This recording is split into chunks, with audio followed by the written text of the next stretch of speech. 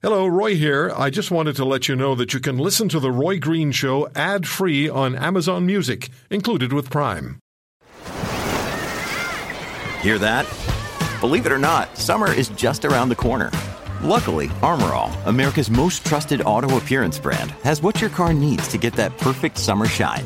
Plus, now through May 31st, we'll give you $5 for every $20 you spend on Armor All products. That means car wash pods, protectant, tire shine, you name it. Find out how to get your $5 rebate at armorall.com. Armor All, less work, more clean. Terms apply. Buckle up, strap yourself in, and get ready. Welcome to the Roy Green Show on the Chorus Radio Network.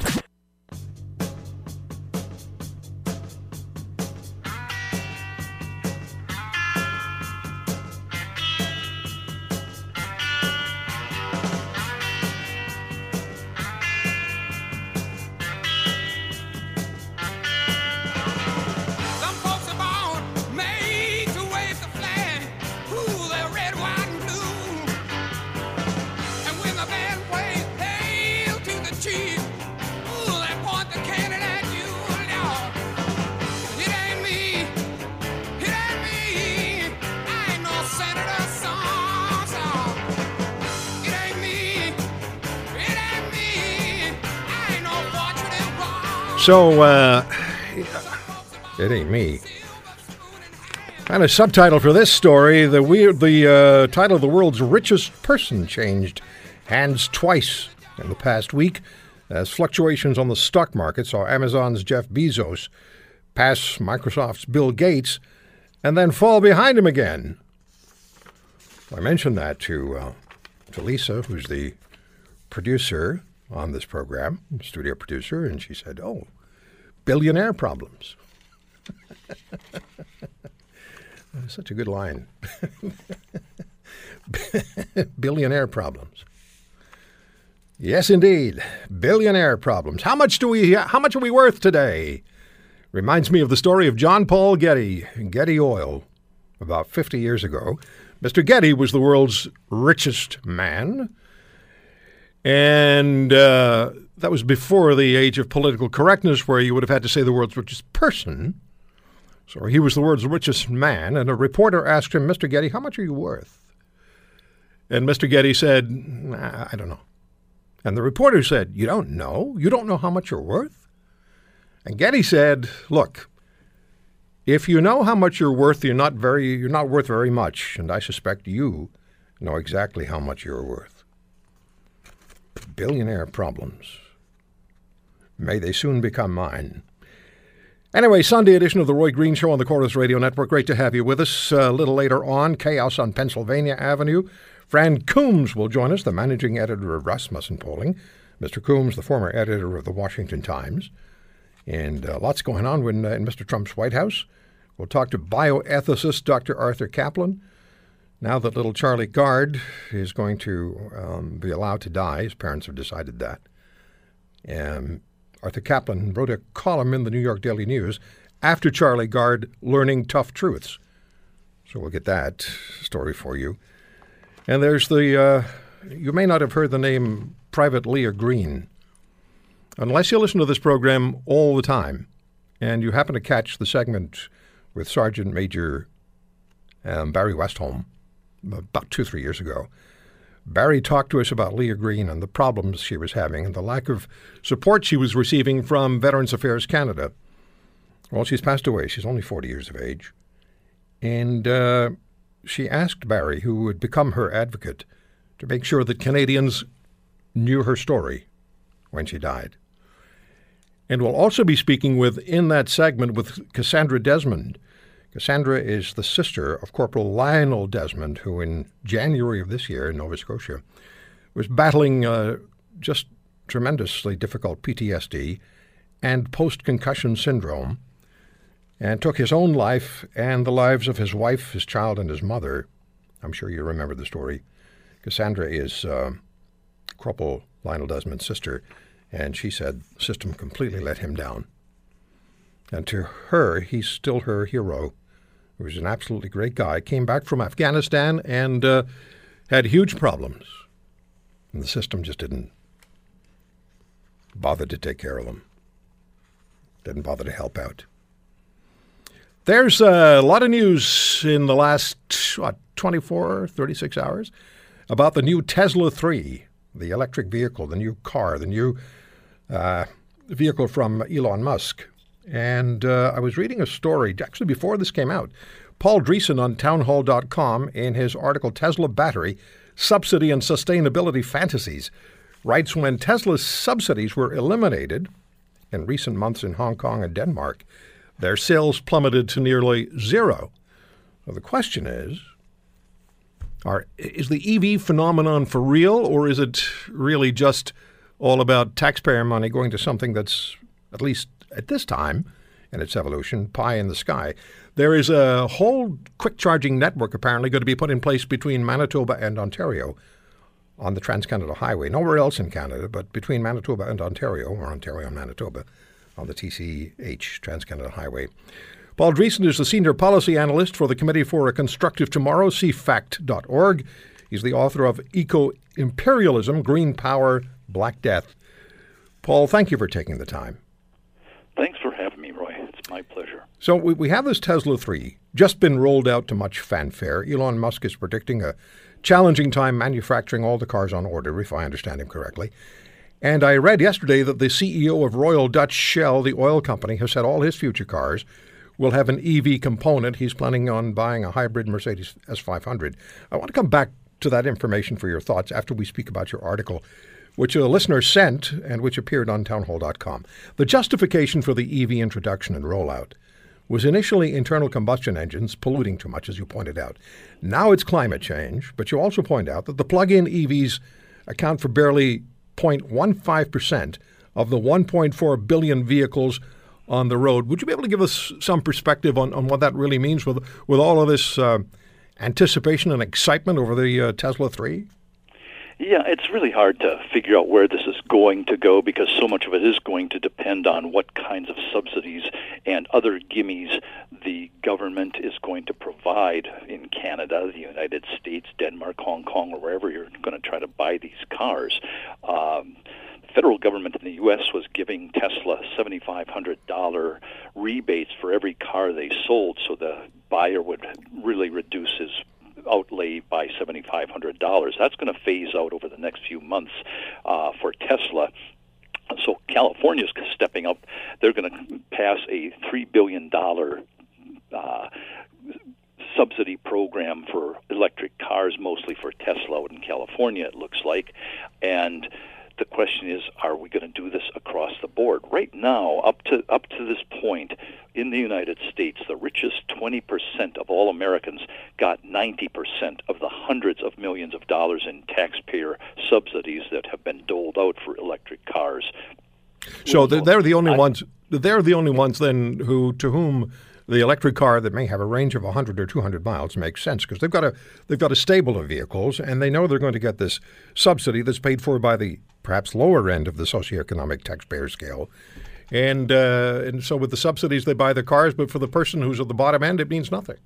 Right, exactly. I mean, even the $35,000 new Tesla that they're talking about is basically twice as expensive as the gasoline-fueled version of the same basic car in terms of what it can do, and it'll go a lot farther. And if you do the recharging often enough on those batteries, they're going to wear out in a few years, and you got to replace the whole battery pack, and that's maybe $10,000. So it's a real costly venture, and as you say, if you're rich enough, you're one of those billionaires, then you can have a whole stable of cars and you use your little Tesla when you want to run around and be nice and green to your neighbors, or you only have a short trip around town. But taking it on a longer trek is pretty difficult. The other thing that you got into a minute ago was setting up these free charging stations along highways, or here in the States they've got them in a lot of municipal parking lots and elsewhere. The Tesla owners, the EV owners, are not paying for those, and a lot of places they get the charge for free. Palo Alto in California, where Tesla is headquartered, used to charge nothing. They put in the charging stations and then charge nothing whatsoever to go and charge your car every day. Now they're finally going to start charging 23 cents a kilowatt hour, which is above the 19 cents a kilowatt hour that the average Californian pays for electricity, but it's still well below what they're really costing to have this charging station in those garages. And then the other thing that they get here in the U.S. in a lot of places is free access to HOV lanes. So the lanes may require you to have 3 people in a car if you're driving a gasoline-powered car, but if you're driving your subsidized Tesla, then you get to go on the lanes for free, even if there's only one person, you the driver, in the car. So there's so many things that are propping up the sales and trying to make it look like these are green vehicles, which from my analysis is not the case. But it really makes you wonder what the future of electric vehicles actually is going to be. I'd like to talk to you. All these subsidies are sustainable myself. Yeah, I'd like to talk to you about that in just a moment. Let me put you on hold, and we'll come back with Paul Dreesen on the Roy Green Show on the Corus Radio Network. He's the Senior Policy Analyst for the Committee for a Constructive Tomorrow, cfact.org. The author of Eco-Imperialism, Green Power, Black Death. What about the electric vehicles? I'll open my phone lines shortly and ask you whether you have any interest in buying one. Maybe some people listening already have one. Do you think it's the future, or do you think it's really just about feeling good about helping the climate, supposedly, and picking your pocket? Again, in Mr. Dreesen's article that I read in townhall.com, when the subsidies were eliminated for Tesla in recent months in Hong Kong and Denmark, their sales dropped to almost zero. So, yeah, there's something else here. The lithium batteries, they're a challenge. And Paul writes about battery derangement syndrome, so we're going to talk about that. When we come back, more on the issue of EVs, electric vehicles, on The Green Show on the Corus Radio Network. Taking on the Titans, standing up for the little guy. It's the Roy Green Show on the Corus Radio Network.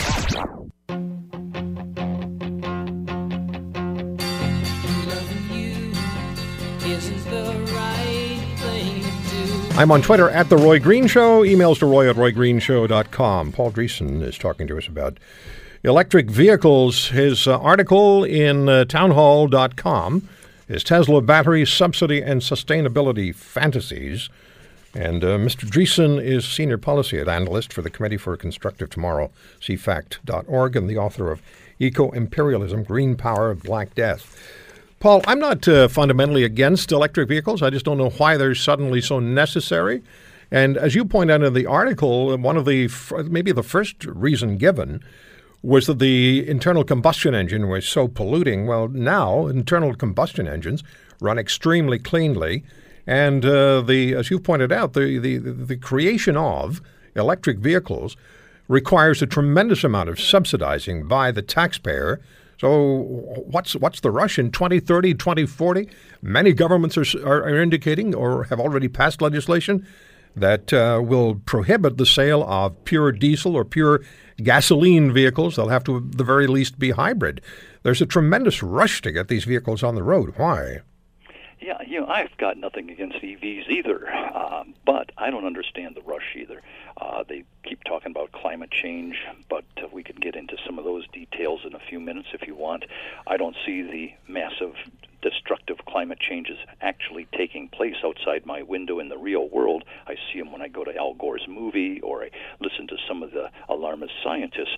But the amounts of raw materials that are required to be dug out of the ground for these lithium cobalt batteries, and they're coming from places that are ecological wastelands in Baotou, China area, or in the Democratic Republic of Congo, where entire families are out there digging in the dirt and digging out these very toxic and radioactive metals.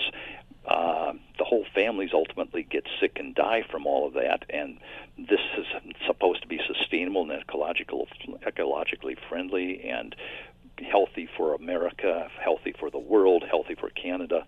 I don't see any of that in the reality of where these metals come from, what has to go, the processes you have to go through to convert the ores into the metals and put them into the batteries and so forth, then what do you do with disposing of them? They're pretty toxic again at that point.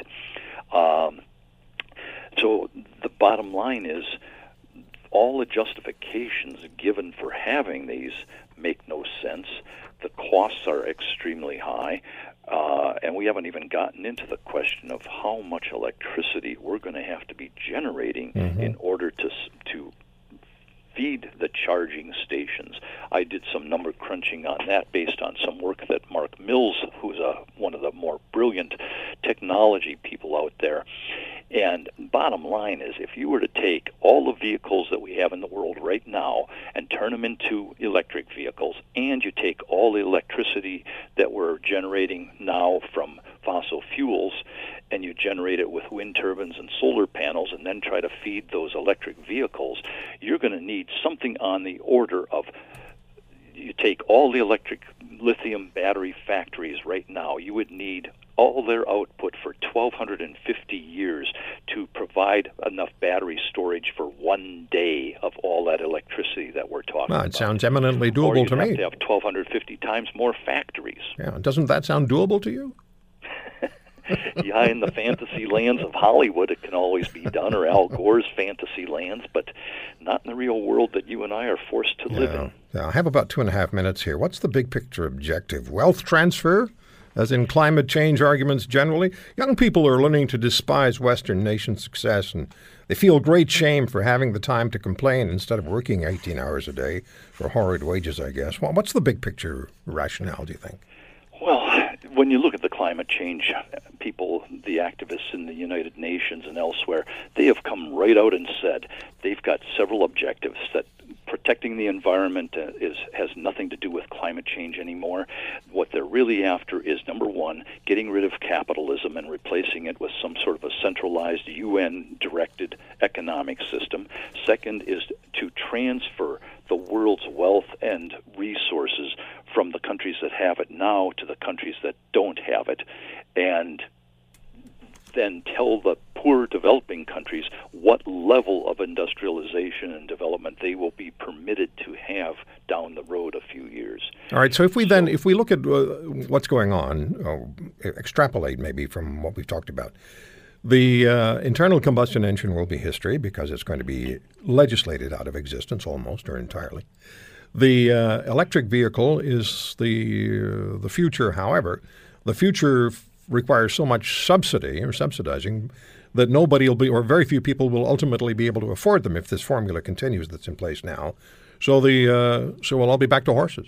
I mean, I'm not trying to be funny, but part of it is that they want everything to go wind and solar, you cannot possibly have enough wind turbines or solar panels to run the EVs plus all the other electrical uses that we have today. Another one of my colleagues did a quick number crunch on the back of an envelope, and he says that if we were to generate our current electricity with wind turbines, we would need wind turbines basically covering all of North America twice over. We need 830 million wind turbines just to replace the electricity we're using today. Paul Dreesen, thank you so much for the time. You're welcome. It's good talking to you. I'll call you again. Thank you. Paul Dreesen on the electric vehicles. All right, I have nothing against them, but the numbers just don't look right to me. And when I saw this column, Tesla battery subsidy and sustainability fantasies, I thought I'd talk to Paul Dreesen. My number is 1-800-263-2428. 1-800-263-2428. Are you an enthusiast for the electric vehicles? Do you believe that it is the car of the future? Has anybody listening to this program owned one or has ordered one? I mean, I'm talking about a pure electric vehicle now, not a hybrid, but just a pure electric vehicle. I saw one the other day. It's tiny. And the first thing I look for is exhaust pipes. If I don't see exhaust pipes, then I'll look for the name of the car. So 800-263-2428. Do you think the electric vehicle is the vehicle of the future? Just think about what electricity cost under Kathleen Wynne. 800-263-2428 is my number. Are we staying with the internal combustion engine? And is it about wealth transfer? What do you think?